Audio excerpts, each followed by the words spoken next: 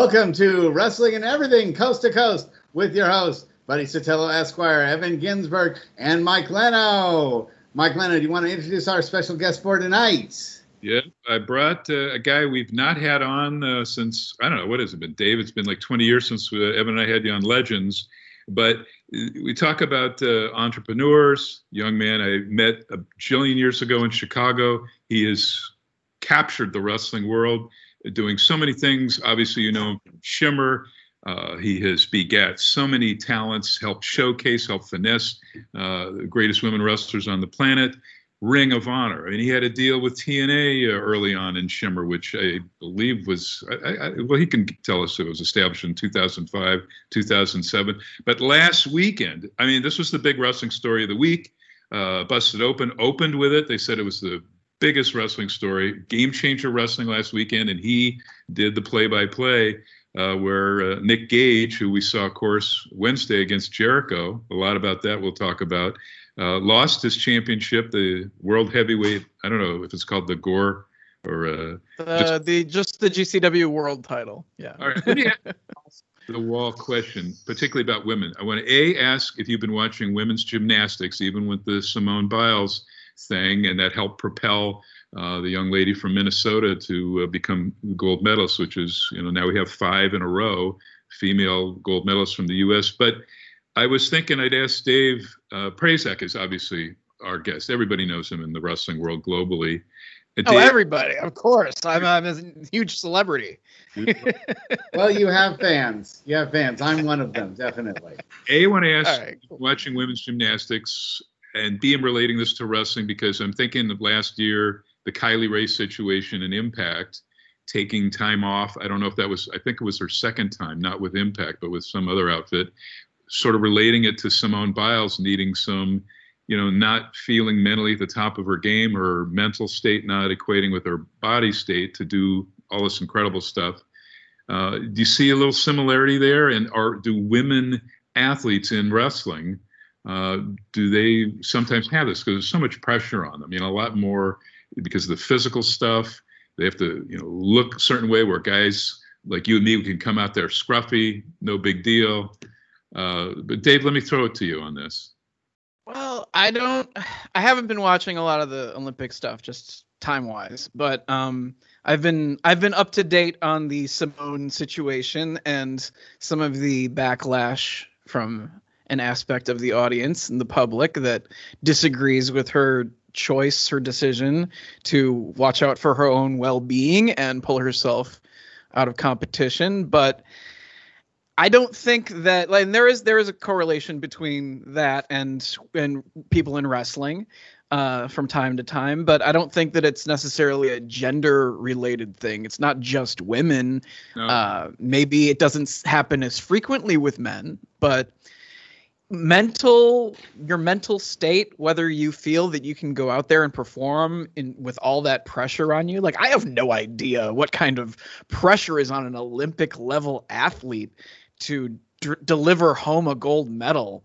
And if she knows it's in her best interests, health-wise, physically, like she could be in the middle of flipping multiple times in midair and just come crashing down and destroy her body in the process if she's not in it mentally. It's a mental thing for an athlete like that. It also becomes a physical thing. Only she knows what's best for her. And while maybe in a way it let down her teammates and let down the United States, I cannot hold it against her one bit for pulling herself out of competition if that's what she felt was best. And the same can be true for any sort of athlete that feels so much pressure that they feel they're going to let down their team or let down their country or what have you. Do we know if you talked to, I don't know if you talked to Kylie Ray because she's come back. I think she was on the... She's wrestling for I believe she signed a contract with Billy Corgan and the NWA. I haven't talked to her since then. Honestly, I don't know her situation personally. I haven't discussed that with her. I've probably heard what everyone else has. And that's a situation that, again, it's up to an individual to know, and whether it's wrestling, whether it's even sports or just anything in life, whether or not you feel that you are prepared to deal with a certain situation that is a lot of pressure. And when you have millions of eyeballs on you that expect you to do well, and if you're just not in the game for whatever reason, if you need to step away from it, then that's what you have to do. I had one of the wrestlers that I used just on an independent level in front of a couple hundred people made the choice a couple of weeks ago to step away from wrestling for a little while just to get her head in the game. And I just told her, let me know if you decide to come back to wrestling. If you do, there's a spot. But other than that, I understand. Well, you don't have that pressure with this podcast. I'll tell you that. You don't have that. I'm going to throw to Evan now, actually, because we'll, of course, be spending a brunt talking about Shimmer. But let's switch gears, talk about Nick Gage blowing up, obviously, after the Dark Side of the Ring. Not literally. I mean, that could have happened, knowing how violent he can get and everything. But nothing actually blew up. But yes, I know what you're talking about. But it's not literally. Yeah, we heard all the threats from whatever pizza chain advertises on A&E that got all upset that the pizza cutter, I guess their ad either preceded or came after, showing one of their guys, it was a Round Table Pizza, something like that. He was using a pizza cutter after Gage had cut up Jericho. I didn't know they were going to go that far with it, but and it's an art form. It is an art form, as some of us talked to Bully Ray about it. Let me throw to Evan. Ev, let's talk about that and Game Changer Wrestling and Gore stuff, because I shot tons of Onita stuff in Japan when I was almost living there in 1991. But Ev, I wanted to ask you, because it was kind of in your backyard in Jersey, this show last week, and it sold out, record time, and the crowd was, bananas. They were great. Well, I've always had mixed emotions about hardcore wrestling. I appreciate the art of it, and at the same time, when it's on an indie show and somebody's absolutely destroying their body for a $50 payoff, which this is not the case, but in many cases, I've had friends collapse lungs, doing hardcore wrestling, end up in hospitals, needing GoFundMes, to just get back to work, get back to their regular life. So I have mixed emotions about the whole thing, and maybe Dave could address that. There is that line between having a rough match and literally destroying your body. What do you think, Dave? Well, I'm probably I'm different than a lot of people around wrestling, because one of the first promotions that I worked for was IWA Mid-South, Ian Rotten's promotion down near Louisville, Kentucky, during the late 90s and early 2000s. And he was known for doing a lot of the deathmatch stuff, but he also would book a car drive down every week from Chicago with myself, Colt Cabana, CM Punk, Ace Steel, all these guys. Chris Hero would be on the shows, BJ Whitmer, Nigel McGuinness. There would be like half the show would be really good technical wrestlers, and then maybe not half, I'd say a little bit more actual wrestling, and maybe a third of the more hardcore deathmatchy guys, and maybe one super crazy violent main event that would have, the barbed wire and all that stuff involved. So because I was around that setting and there was so much negativity associated with Ian's shows that it would even come back on the talent. Like they'd be telling people like Punk and Cabana, you will never get a job in WWE or anywhere on television because you're associating yourself with this garbage. And I'm like, but they're having good matches, and he's giving them work every week in an era where there was no longer the weekly territorial wrestling pretty much anywhere else other than there and like OVW, and maybe I think that was toward the tail end of when Les Thatcher was still doing the shows in Cincinnati every week. There was no place that a green independent wrestler could get the same amount of ring time that Ian was providing us at that time. So I was like, you can't hold it against Punk or against Cabana or against Nigel or Hero for wrestling on the same shows just because there happened to be some hardcore guys in the main event. So I sort of grew an appreciation for for the style of it, because we got to know those guys, and occasionally you'd have a CM Punk versus Necro Butcher match on a show, or you'd have Madman Pondo and versus Adam Pearce or whatever on a show. So you'd see that when the circumstances changed, those hardcore guys could wrestle when they wanted to, and maybe here and there, I think maybe Chris Hero did 1 or 2 matches that involved a light tube or something like that, just to show that he could adapt to that too. So I appreciate it a little bit more than maybe your average person does. And I understand that that's not every wrestling fan's cup of tea. And it's also not every wrestler's cup of tea. Not every wrestler wants to do that style. And not everyone in Game Changer Wrestling right now participates in those crazy matches either. It's pretty much there's a lot of guys who will do it from time to time, but prefer to just do regular wrestling most of the time. But there's no pressure on someone like young 18-year-old Starboy Charlie, who's just a junior heavyweight in the opening matches, having really good technical wrestling matches against Jonathan Gresham and people like that. There's no pressure on him to do hardcore. It's a choice. You know, Nick Gage is someone who's been doing this and that style for over 20 years. And there is an art to it, to do that style, give the fans what they want to see, but also protect yourself and protect your opponent in the process. And if that's the style that he chooses to do, so be it. I'm not going to stand in his way. And obviously, doing that style led to him main eventing against Chris Jericho on TNT this past week. So I can't hold that against him. And for one match anyway, the former Zack Ryder, Matt Cardona, decided to do that style too.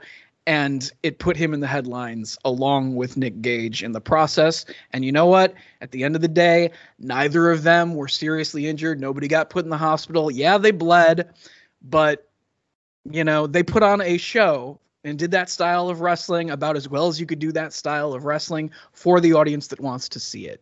So that's my take. The audience, because that's what everybody's been talking about. They were way, way, way into it, and you know, you can read online, you know, whether they were garnered into reacting that way negatively. Obviously, you knew that with the strap changing, there was going to be some pissed off people, and you know, tell us about that, because the crowd, the little I've seen. I mean, I've shot a lot of these shows. I was the staff photographer XPW, Rob Black's thing. But the weirdest thing, very briefly, the weirdest thing I ever shot, it was like top to bottom blood. It was an ECW November to Remember '94, and like the opener was the Pitbulls and Axel and Ian, and the quadruple juiced in the opener. In the opener.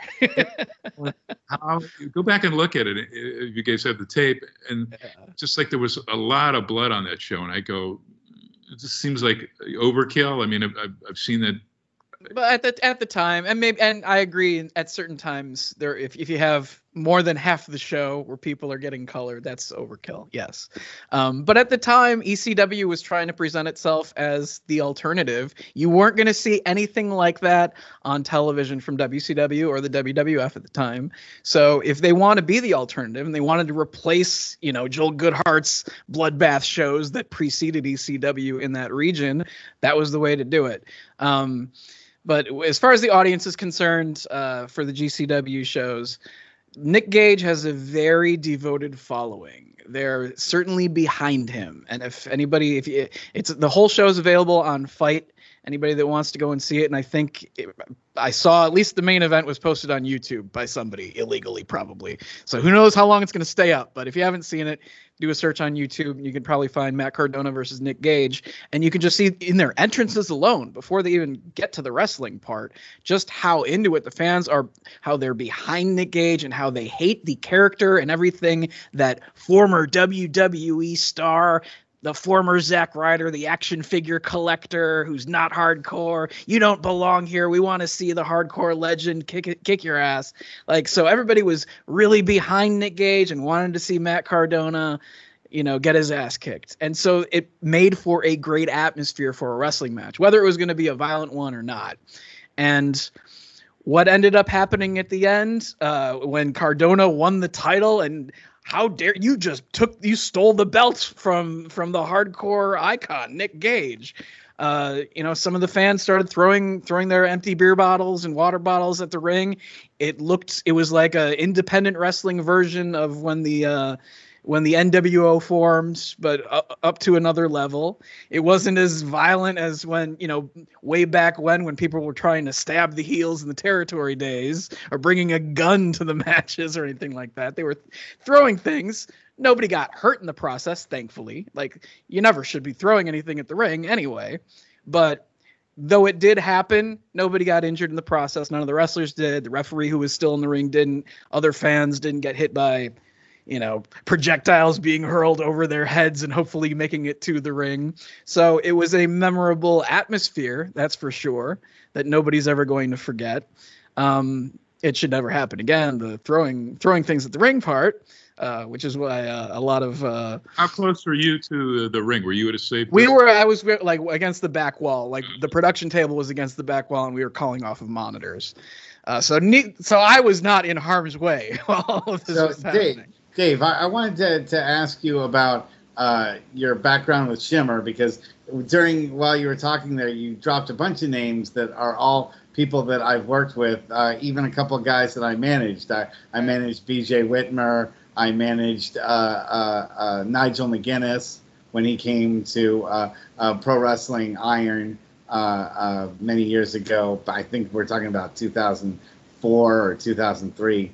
Back in the day, and that's when and she used a real name then. She wasn't using her APW name. Sarah Del Rey worked the male versus female with Nigel. Yeah, and Sarah Del Rey is someone that I actually started my managerial training, the bump training. I was in the same, she was trained to be a valet, and okay. I was training to be a manager, and so she would always take her practice shots on me.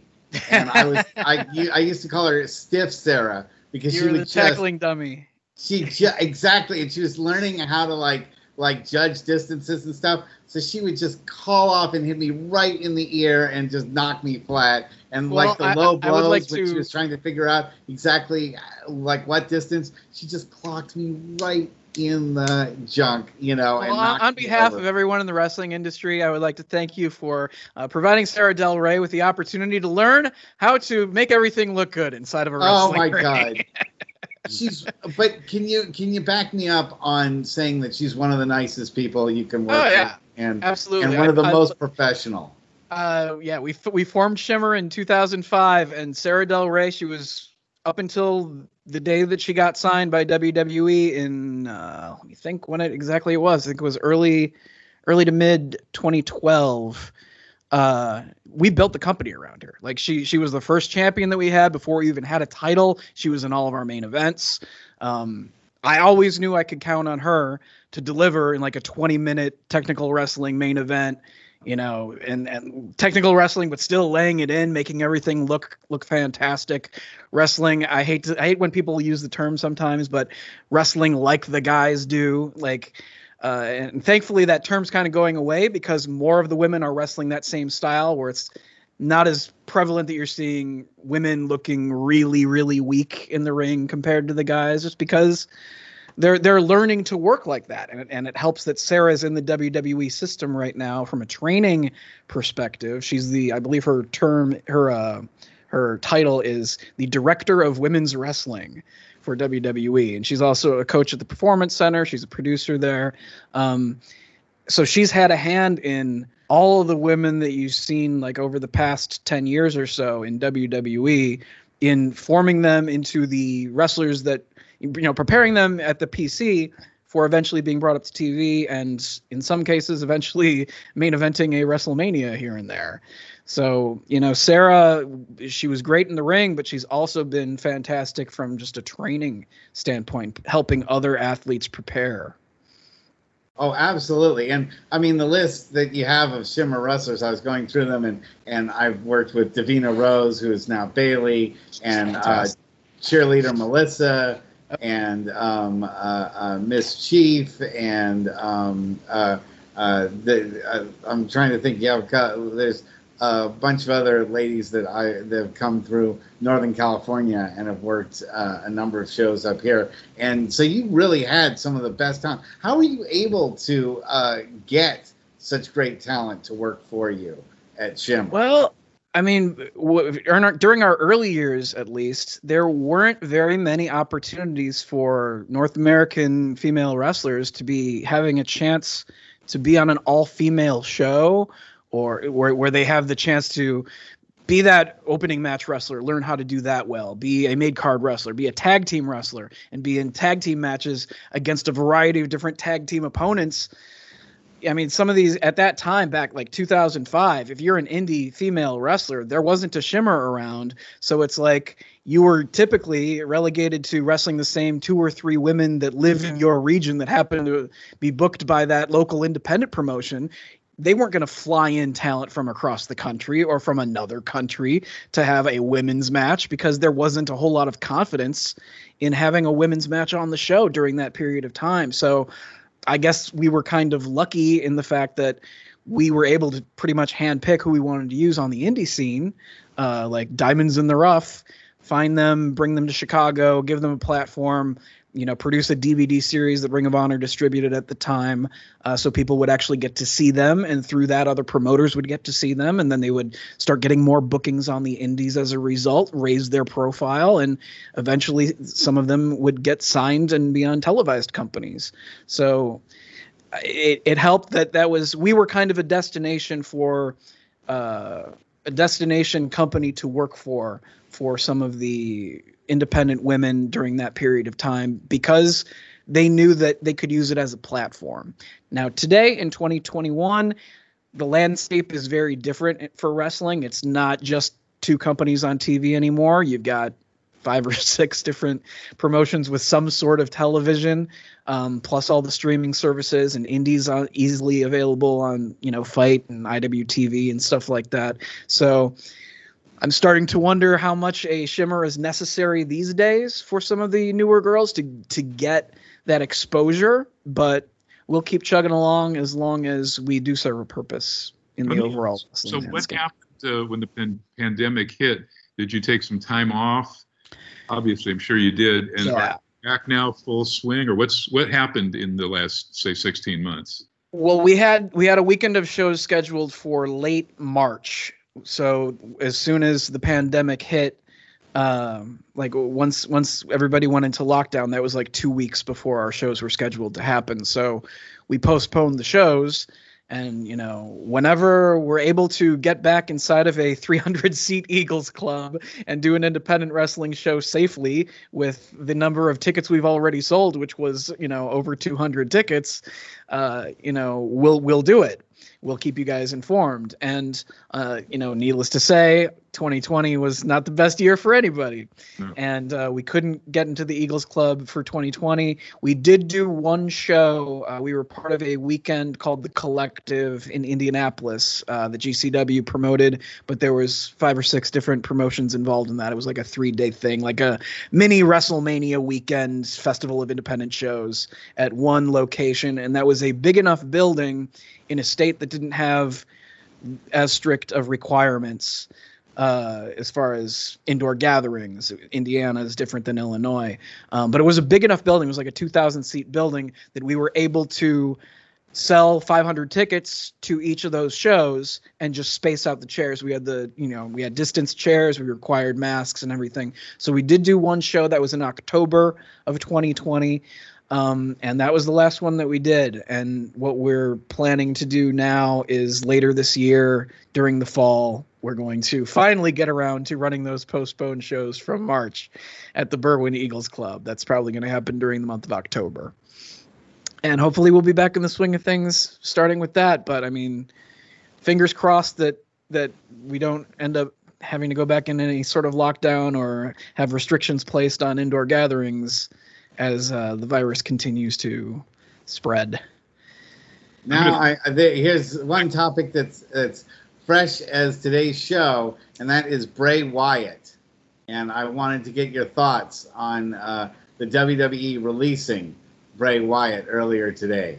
I didn't. I saw something about that happening, but I mean that's their choice. Like if they don't have any ideas for him, then let him go somewhere else where someone else might have ideas for him. That's pretty much all I have to say. The weird thing, and then I'm going to start Evan after I ask something quick, is they don't usually toss, every year right after Mania, of course, they fire a lot of people or just, future endeavor them.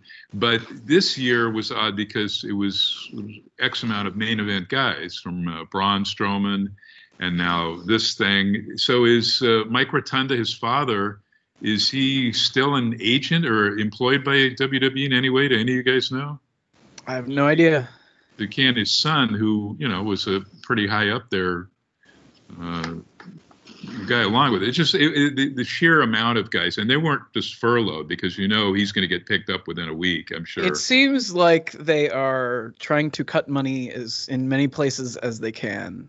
Who knows why, but they're cutting money and they're releasing guys. So yeah, the benefit to A&E, as we'll see in the next couple of weeks. I'd be remiss. So before I throw to Evan, I'd be remiss to not mention you had a very long history as well. I mean, your fingers are in every pot basically around the world with Ring of Honor. Evan knows that because he worked closely with everybody there. Yep. But now recently, a guy I've known almost as long as Dave Prazak, who's our guest tonight, Court Bowers, MLW. Well, tell us what you're doing there. It's pretty exciting. Well, I just joined the MLW office as a producer, and they issued a press release a couple of weeks ago that I will be heading up their women's division. They've dabbled a little bit in doing women's matches here and there over the years, but never have done it on a regular basis. They haven't, made a concerted effort to have women's wrestling as part of their product regularly. But they want to do that now. They're about to, during the pandemic, they had a bit of a hiatus as far as their television is concerned. So they just taped about 3 weeks ago in Philadelphia the first few episodes of their next season of television, and wanted to have the women involved in that. So they brought me aboard for that, and I brought 4 Shimmer women in for that taping. There were 2 matches that we shot, so that'll be a part of the fall season of MLW TV. So it opens up opportunities for television experience for some women who aren't currently contracted elsewhere, who could certainly use the exposure and, raise their stock the same way that I was trying to do that for the performers with Shimmer on a small independent wrestling DVD level, 12 years ago, 15 years ago. I'm trying to provide that same platform for them now with the connections that I currently have. And thankfully, MLW's giving us that opportunity. And remember, too, when Dark Side returns to Vice in September, Court tells me that I think it's going to be back on Saturdays, the MLW shows, even if they're a little bit older. But hopefully you and Shimmer will get some PR via that. Ev? Let me just say a little something about Bray Wyatt. I am not the biggest WWE fan, but I was a big Bray Wyatt fan. I think the guy's tremendous. And I saw him headline Madison Square Garden against John Cena, pin Cena clean in the middle of the ring, place is packed, he's totally over. Totally, the fans love the guy, and he's a heel. They love the guy. Okay. Then he's main eventing against Roman Reigns. Another great match. Okay. The guy's totally over. Next time he's at Madison Square Garden, Bray Wyatt's in the opener. And I'm like, what happened? What went wrong? I don't get it. It was beyond me. Then he just kind of disappears. Then they turn him into a cartoon with the Fiend.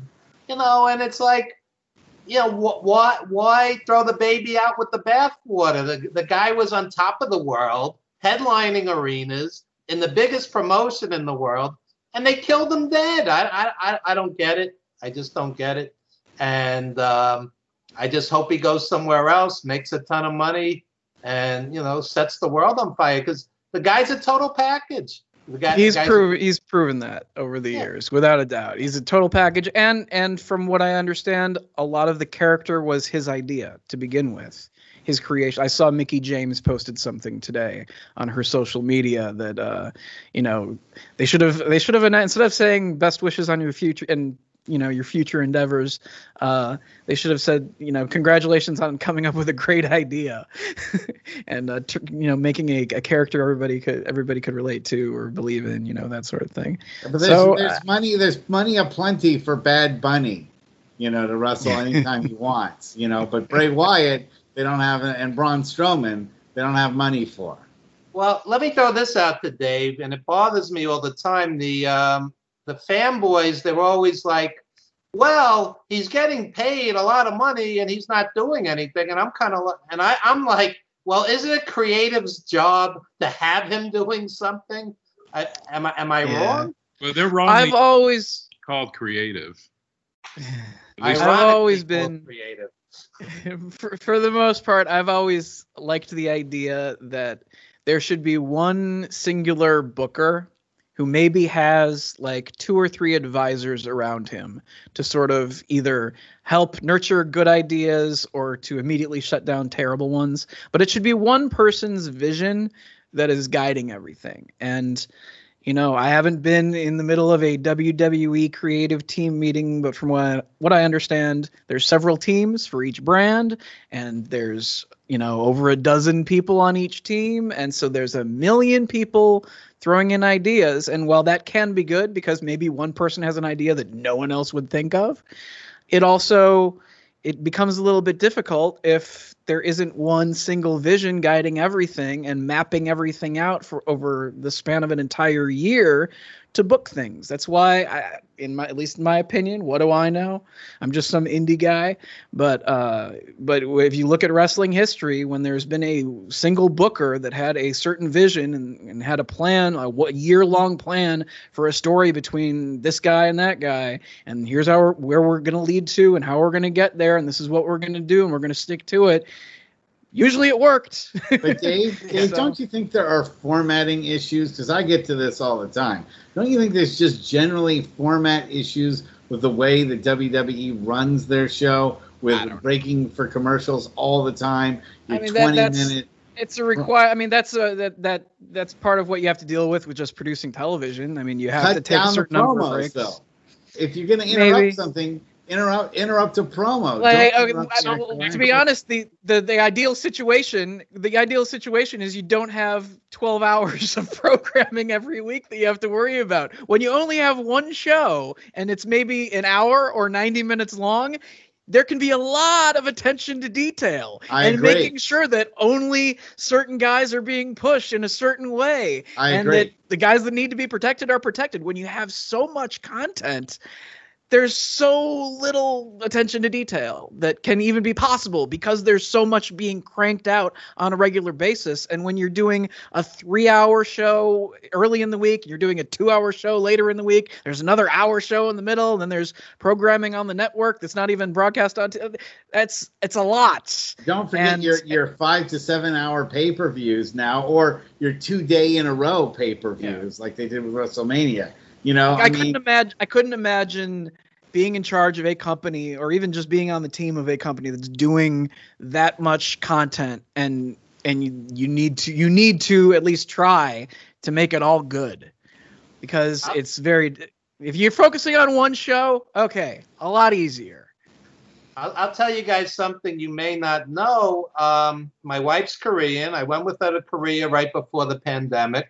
I'm in the hotel room, and they have tons of WWE programming, and I'm watching it, and it was interesting to me because they would have long blocks of commercials and not interrupt the matches. They would have 5 or 6 minutes of commercials before the match, then let the match run in its entirety, then follow it with a long block of commercials, and it was just better TV, because when you cut into a commercial, you cut into a match with 7 commercials for laundry detergent and dog food and everything else. By the time you get back to that match, you're out of it already. Yeah.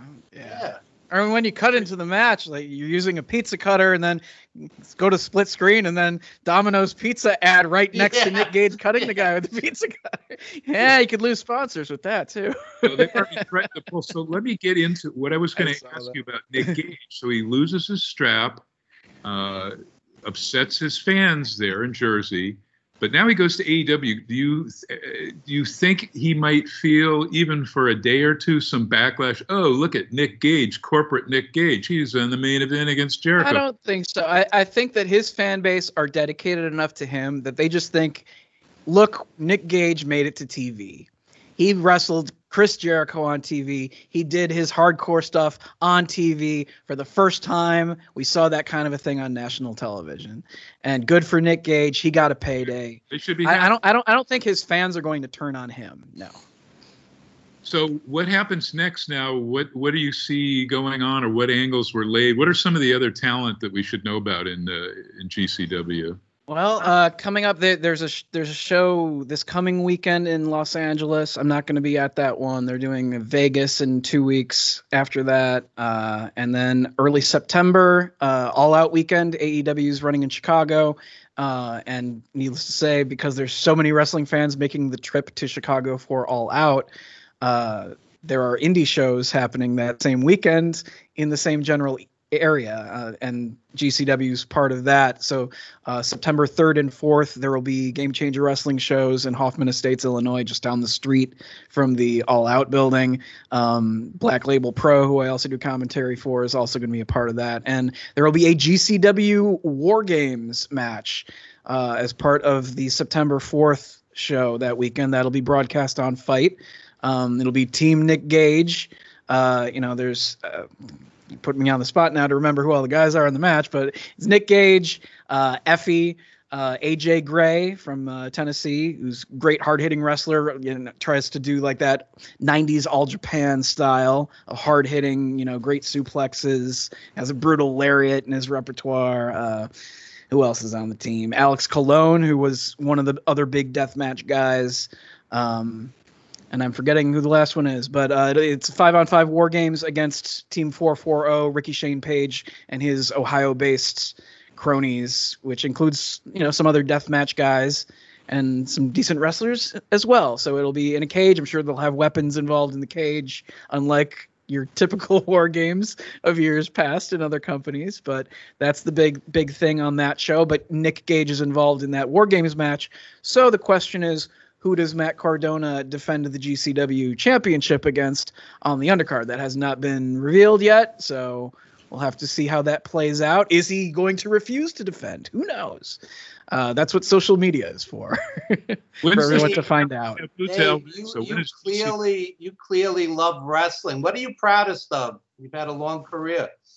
I guess just everything that Shimmer was able to do to contribute to helping change the perception of women's wrestling in North America over the past 15 years. Like, it was always respected in Japan, and to an extent, before the late 90s, early 2000s Attitude Era in North America, it was also respected in the United States.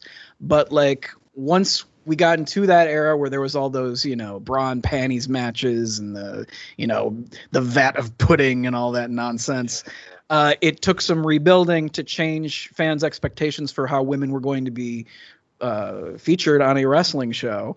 And I think that because we were able to help a lot of the independent talent in the early 2000s grow as athletes, fine-tune their game, get skilled enough to get tours internationally so they could get even better through, Japan tours, going to Mexico, going to Europe.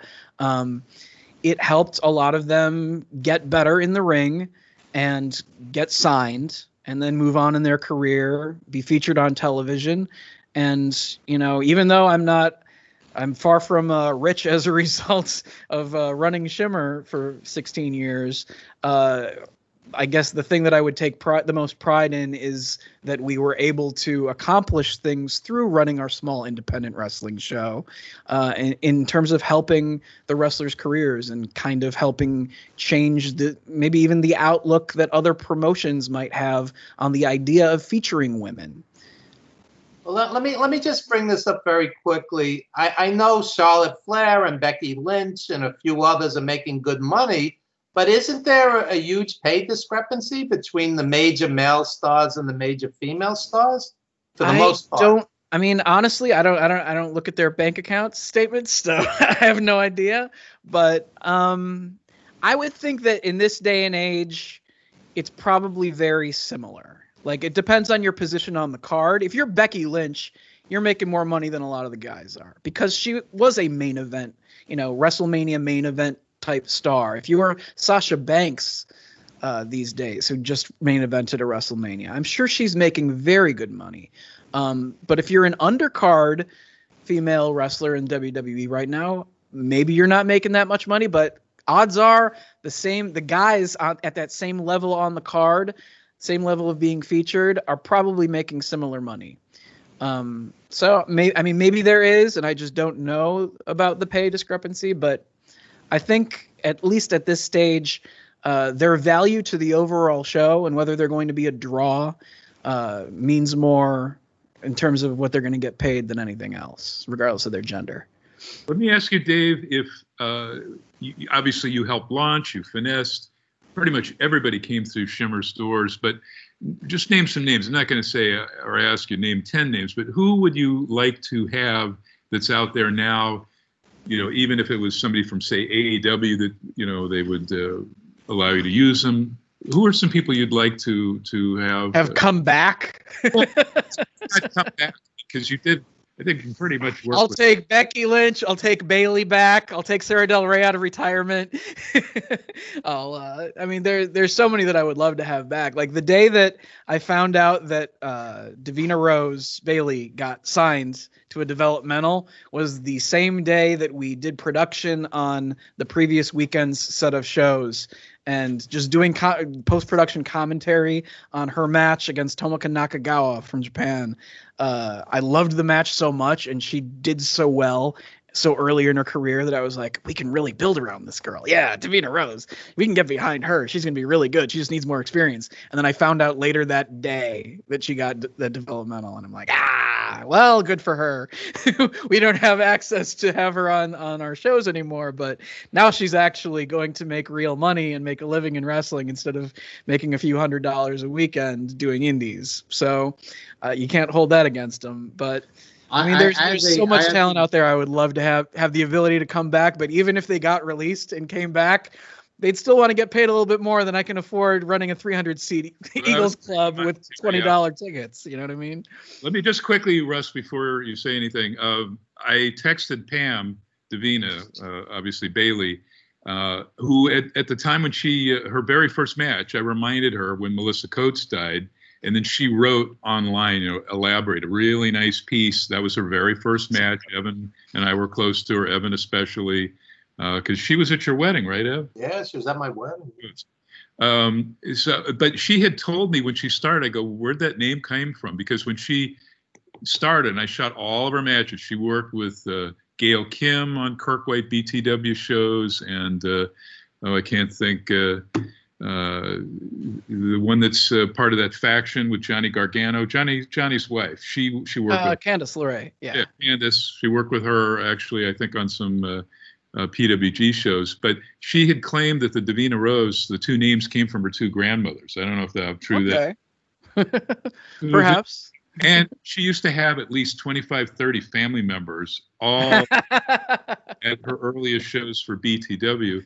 But well, that helps every independent promotion when the talent brings their family. It's good to have that support and extra tickets sold to pay for the show. All right, Russ. I was going to say I had the chance to work with Davina when she was just starting out in wrestling for charity up here in the Bay Area. And I told her that she reminded me so much of Sarah Del Rey. So it's kind of interesting to see what a great pro she's turned out to be. I really thought she had that it factor, and I was, I'm lucky to work with one Hall of Fame women's wrestler, but to work with technically three of them in Cheerleader Melissa and Sarah Del Rey and Bayley. And then Sarah would go on to help teach her even further after she got signed. She became Sarah's student at the PC. So absolutely. I told Pam she had X amount, maybe 9-10 matches with Kirk on these tiny little shows in Newark, just below. That's what she sent me on her demo tape. Yep. But I was shooting. It was at the Oakland Coliseum. It was I don't know what a Raw. It was live TV, and she's out there street teaming for Kirk. These little cars. Yeah. And I Pass out flyers. I go, you got to get away from here. Jason Styles, her original trainer, can only take you so far. You need to go to Shimmer, Shine. I said, you got to get out of here, or you're never going to go anywhere. And it wasn't me, but it was, I forget the guy, the Good Brother, the tall guy. His wife was the one she teamed with her on a Amber O'Neil. Yeah. And Amber got her. Was she the one that brought her to Shimmer, or what happened? That's what I heard. Actually, Serena Deeb was the one who really put Davina Rose over to me initially as someone to give an opportunity to. Like, she was like, make sure you watch that demo when she sends it to you. I'm like, all right, I will. And so what we ended up actually doing was we made Davina Rose Serena Deeb's protege in the storyline, and they became a tag team. And it was Portia Perez and Nicole Matthews feuding with Serena Deeb on those shows, and so they started picking on little Davina Rose, and that helped lead to tag matches, and that's what really helped establish the Davina Rose character. So thankfully, Serena came to me with that idea. It's great to always have talent giving you ideas. And what matches Serena's had this year? She's sort of like, there's that contingent of NorCal women. I know they all live like around Houston now. Thunder Rosa, Rosa Negra, Holly did. They all came, I think they were all trained in NorCal. We would see them all the time, whether it was a Gabe Ramirez show or APW. They were on these things all the time. And then we'd see them. They would go to some of the cauliflower alleys and wrestle on those cards, and boom, they were all gone. And now Thunder Rosa's got her shows. But just impressive. But Serena Deeb as well as Thunder Rosa, man, this year they've been high profile, particularly on AEW and NWA. And it's good to see companies working together. The fact that both of them had contracts with the NWA, but were also able to cut that deal with AEW to perform on AEW at the same time. It's good to see. Like, wrestling is very different now than it was even 4 or 5 years ago, where you're seeing more cooperation between some of these companies. The fact that you're seeing some Impact guys on AEW, or you're seeing, NWA women's title matches on AEW on the same show you might see an AEW women's title match. It's like, he doesn't care as long as it's a good match on the show.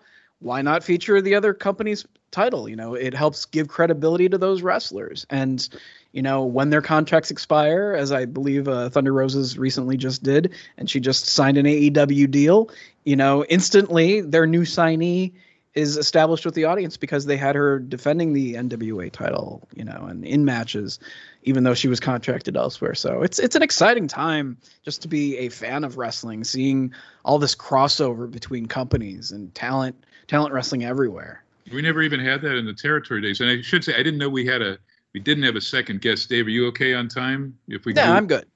Whatever you guys want. It is. I don't think you came a little bit after me, but me from the late 60s on, I'd never seen this stuff. Obviously we had in the later 70s, we had the like Superstar Graham and Backlund in Florida, and then in Winnipeg, Flair, Martel that I shot, and Flair Bockwinkel, title versus title, but nothing like the stuff today. I kind of am throwing it at least to AEW and the NWA owners, Corgan and Khan. These are different promoters than events. They seem caring about the audience, the environment, all that stuff that I've seen forever in PWG, for example, with Excalibur and Super Dragon and their back office and talent. The promoters today just seem like rich, but human beings, as opposed to, what we've had fed to us for a long, long time. With the exception of Vince. Yeah. Yes. Or the corporate. Let's fire 100 people during a pandemic. What a lovely person. Let's make sure my kids don't lose $1. But even on the WWE side of things, I mean, they might not be working with AEW and Impact and stuff like that, but they also do have small working relationships with like WXW in Germany or Progress Wrestling in the UK, where there's at least a loose affiliation with some other companies, where you didn't really see that 10 years ago from WWE even. I mean, they're not going to be working with, New Japan Pro Wrestling like Tony Khan is with AEW. About a month ago, they threw that bullshit out, and that was maybe they tried, but I think Tony Khan had other plans. Oh, and WWE's had, or at least Levesque has had that relationship with Gabe at Evolve, yeah. They had that connection as well, and honestly, they worked to an extent with me and Shimmer when they did the first Mae Young Classic as well. They had me consult on that and license some footage from me for the bio videos for some of the talent. Before they would be seen in the ring in a match, they'd do a little video package mixed in with some interviews, and they use some Shimmer clips. So, I mean, it was good exposure for us in the process. So, I mean, maybe they're not open to working with other companies as much as you might see an AEW doing right now, but there is still some cooperation, and that's always a good thing to see in wrestling. I mean, right now the Shimmer champion is Kimberly, who is under contract to Impact, and Impact doesn't have a problem with her being on shows for me, along with talent that happens to also work for AEW, along with some independent talent. And, obviously Court doesn't object to having, the same women that are featured on Shimmer also appear on MLW shows. So, it's good for all of the talent, that's for sure, to be getting opportunities to be wrestling with different people. Did you see Kimber's new character, the look with the makeup on? The I saw a picture. I haven't seen the actual footage yet. It's pretty crazy. Well, the one character yanked her into, I don't know what that room was, the cloakroom, and I guess did the makeover on her. She's like the Mick Foley of Impact. She has the three. Su Yung, yes, she has different sides of Su Yung. Yes. Like the three faces of Foley, the three. I thought when I saw the name the very first time years ago, and I don't know if she's worked for you, I go, wait, is that spelled Sueyoung? No, it's an H. Sueyoung, yes. Or so, Susan, or the whatever her name might be this week. So, Dave, do you think a few weeks ago we had a independent promoter, a lady who was our guest, and she runs a federation down in Florida, and she indicated that there were about, what did she say, 67? There's 74 indies in Florida, not all. I believe it. It's insane. There's a lot. There's a lot of people that shouldn't be running shows too. So I agree with that. But do you think that there's ever going to be some sort of chance for kind of a resurgence of the regionalistic type wrestling, where maybe some of these feds could somehow conglomerate together and assemble that talent and make themselves a viable region, and state-based wrestling might come back into fashion again? I don't know. I'd like to see something similar to the old NWA, but that requires that all of these people put egos aside and get along, and I don't see that happening. Everybody wants to be the head chef in the kitchen, and they don't want to, yield to someone else. So unfortunately, I don't think that's going to happen. Would it be good for wrestling for it to? Absolutely. There shouldn't be 70 promotions. There should be maybe 3. And people working together, but because of egos and the almighty dollar, how are we going to split the gate if we're all promoting together? How much are we going to pay this person? This person works for me for X amount of money. Well, but they charge 3 times that much to work for this guy down the street because they're not friends with that guy. So what do you pay him if you co-promote a show? Good question. It makes it very difficult. I should probably let him go. I was going to ask some Rossi Ogawa questions because there used to be ride with him to shows, and I'll send you some photos of him with the big, huge. It's like an afro that he had in 1990, and I met Rossi a couple times the past couple of years when he came out and did some shows in the States. So he's doing great with Stardom right now. I mean, that's without a doubt the top company in the world right now as far as women are concerned. Yeah. So not just Shimmer, but tell us any other future projects that you and not just Ground Zero, not Ground Zero. Game changer. Game changer. Sorry, we used to have a Ground Zero wrestling out here in NorCal. So I just, like right now it's Shimmer that I'm focusing on. We're still releasing footage. We still sell DVDs. We've got a streaming service up at streamshimmer.com, which has our back catalog of all the footage to watch, even the out of print. I mean, we only got a certain number of DVDs made when physical media was really popular, and once those were sold out, it was out of print and people couldn't see the shows. But you can go back and watch those on demand through a Roku device or Amazon Fire Stick or what have you at streamshimmer.com. I'm doing the Game Changer shows, not all of them right now, but I'll be doing those Chicago shows coming up, and then we're back in Atlantic City in early October for another 2 days of shows at the Showboat. Black Label Pro in Northern Indiana. They run Crown Point, and they're also going to be a part of that All Out weekend in Chicago. Been working for them, and of course Major League Wrestling. Just joined them, and I'm going to be helping with their women's division and whatever else they have for me. And they're running the 11th of September. They're in Dallas. And then there's another TV taping in Philadelphia on October 2nd, and then MLW's in Chicago November 6th. All of these guys have come west. That's one thing, is that a lot of these promotions don't make it out here to California. GCW does travel. Like they have made, like I said, LA is this coming weekend. Because I'm right here, and the 7th is I believe August 7th is the next time they're in LA, and there will be a return later in the year. Like they do LA probably once every 4 months ish. But hey, it's not exactly a hop, skip, and a jump from San Francisco to Los Angeles. So on the 405, I'll be right there. Yeah, but if you guys, I'd love to have you guys, do a show up in Northern California, if that was ever. Well, Brett Lauderdale, who's the promoter, has shown over the years that he's willing to run wherever there is a need for bringing a show. He's willing to take the risk. They just did. I wasn't there, but they ran in Wyoming a couple of months ago. It was in a barn, literally. Like wrestlers were riding ponies and horses to the ring and stuff like that. Ricky Morton was on that show. Too Cold Scorpio was on that show. It was something to see. And they put that on Fight TV. All of the GCW stuff is on Fight TV. But he saw that Ricky Morton, I believe the reason for running that show, and this is the only reason that Brett rolled the dice and decided to book a show in the middle of nowhere in Wyoming and had to obviously trans all the talent in because nobody lives in Wyoming that's actually on the roster. It was because Ricky Morton said that he wrestled in all 50 states during his career at some point except Wyoming.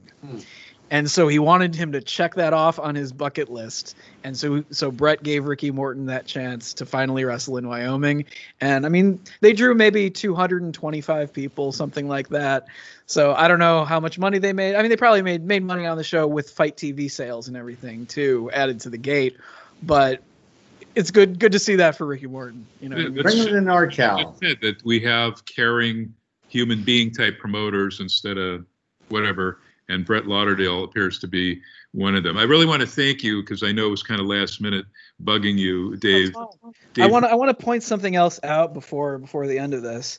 I save everything. I never throw things away, and I have bins full of old sheets. Mike's newsletter, Wrestling Reality. My last this one in particular, I want to point something out here as I thumb through it. Were you going to say something? I was just going to say, were they okay? Because that was my last newsletter series. I did the Blassie Fan Club with a Rizzy, the last incarnation of it from about 71 on. And then I did the Tolis Brothers. And the first two guys to subscribe to my Tolis Brothers newsletter were Eddie Gilbert and Jim Cornette back in 72. I was always entertained by Dr. Mike Leno writing style, without a doubt. That's why when I was a high school newsletter kid, when I was 16 years old, Mike was writing for me for Outside Interference way back when. It was like 93-ish when I was in high school. Mike has like 103-word sentences. They're amazing.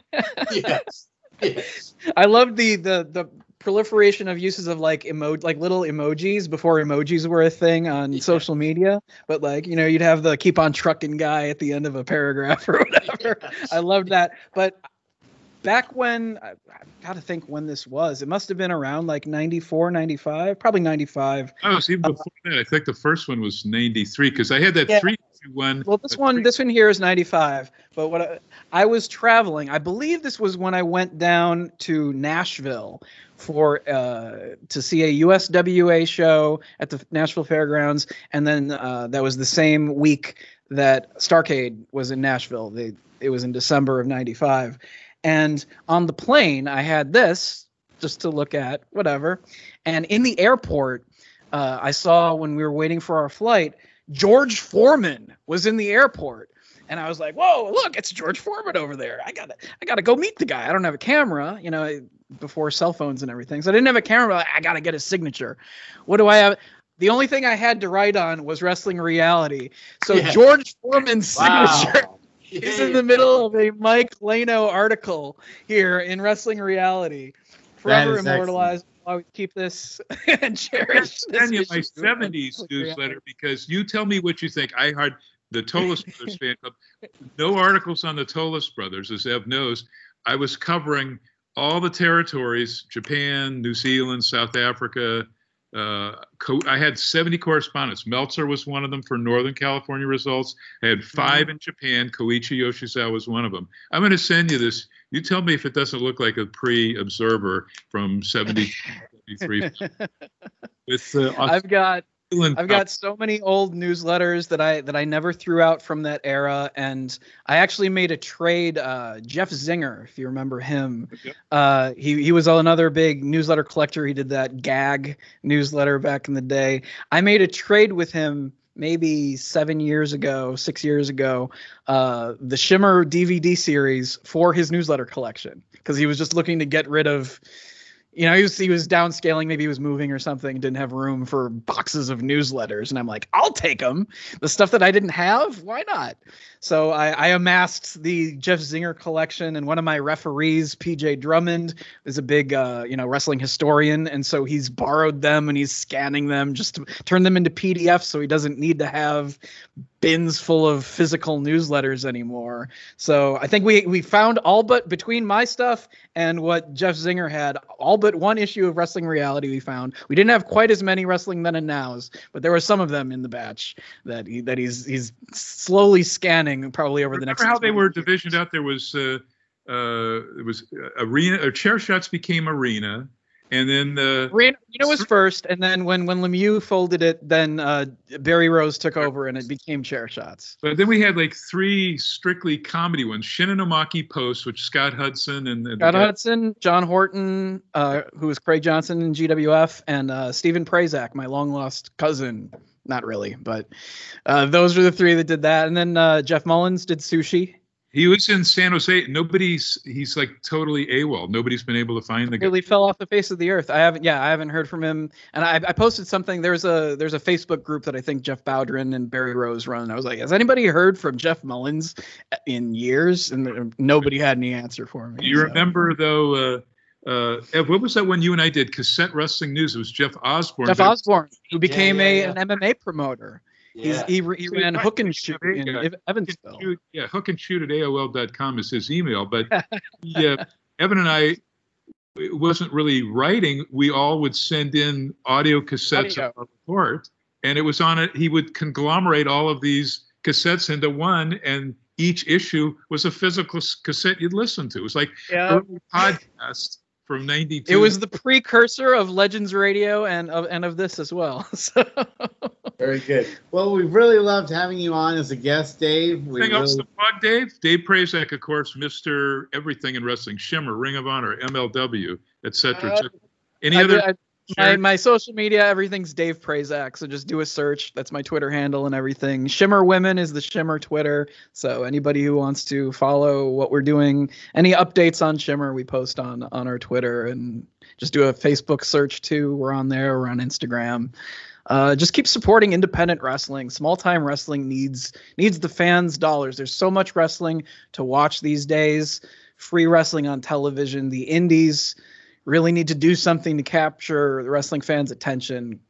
why should I spend money and watch indies when I can watch up to 20 hours of free television from all these companies if I want to? Well, there are things that the indies can offer you that you don't necessarily see on TV. I agree. Last weekend with the GCW, again, the talk of the world, and Busted Open opens their show with it Monday with Bully Ray Dudley. Let me bring this full circle. I was at the Elks Lodge in Queens, where ECW ran, and who's wrestling there? This had to be like 15 years ago. Bray Wyatt in his last indie match. Really? And all the wrestlers are like on the mic wishing him well because he was just about to go to WWE.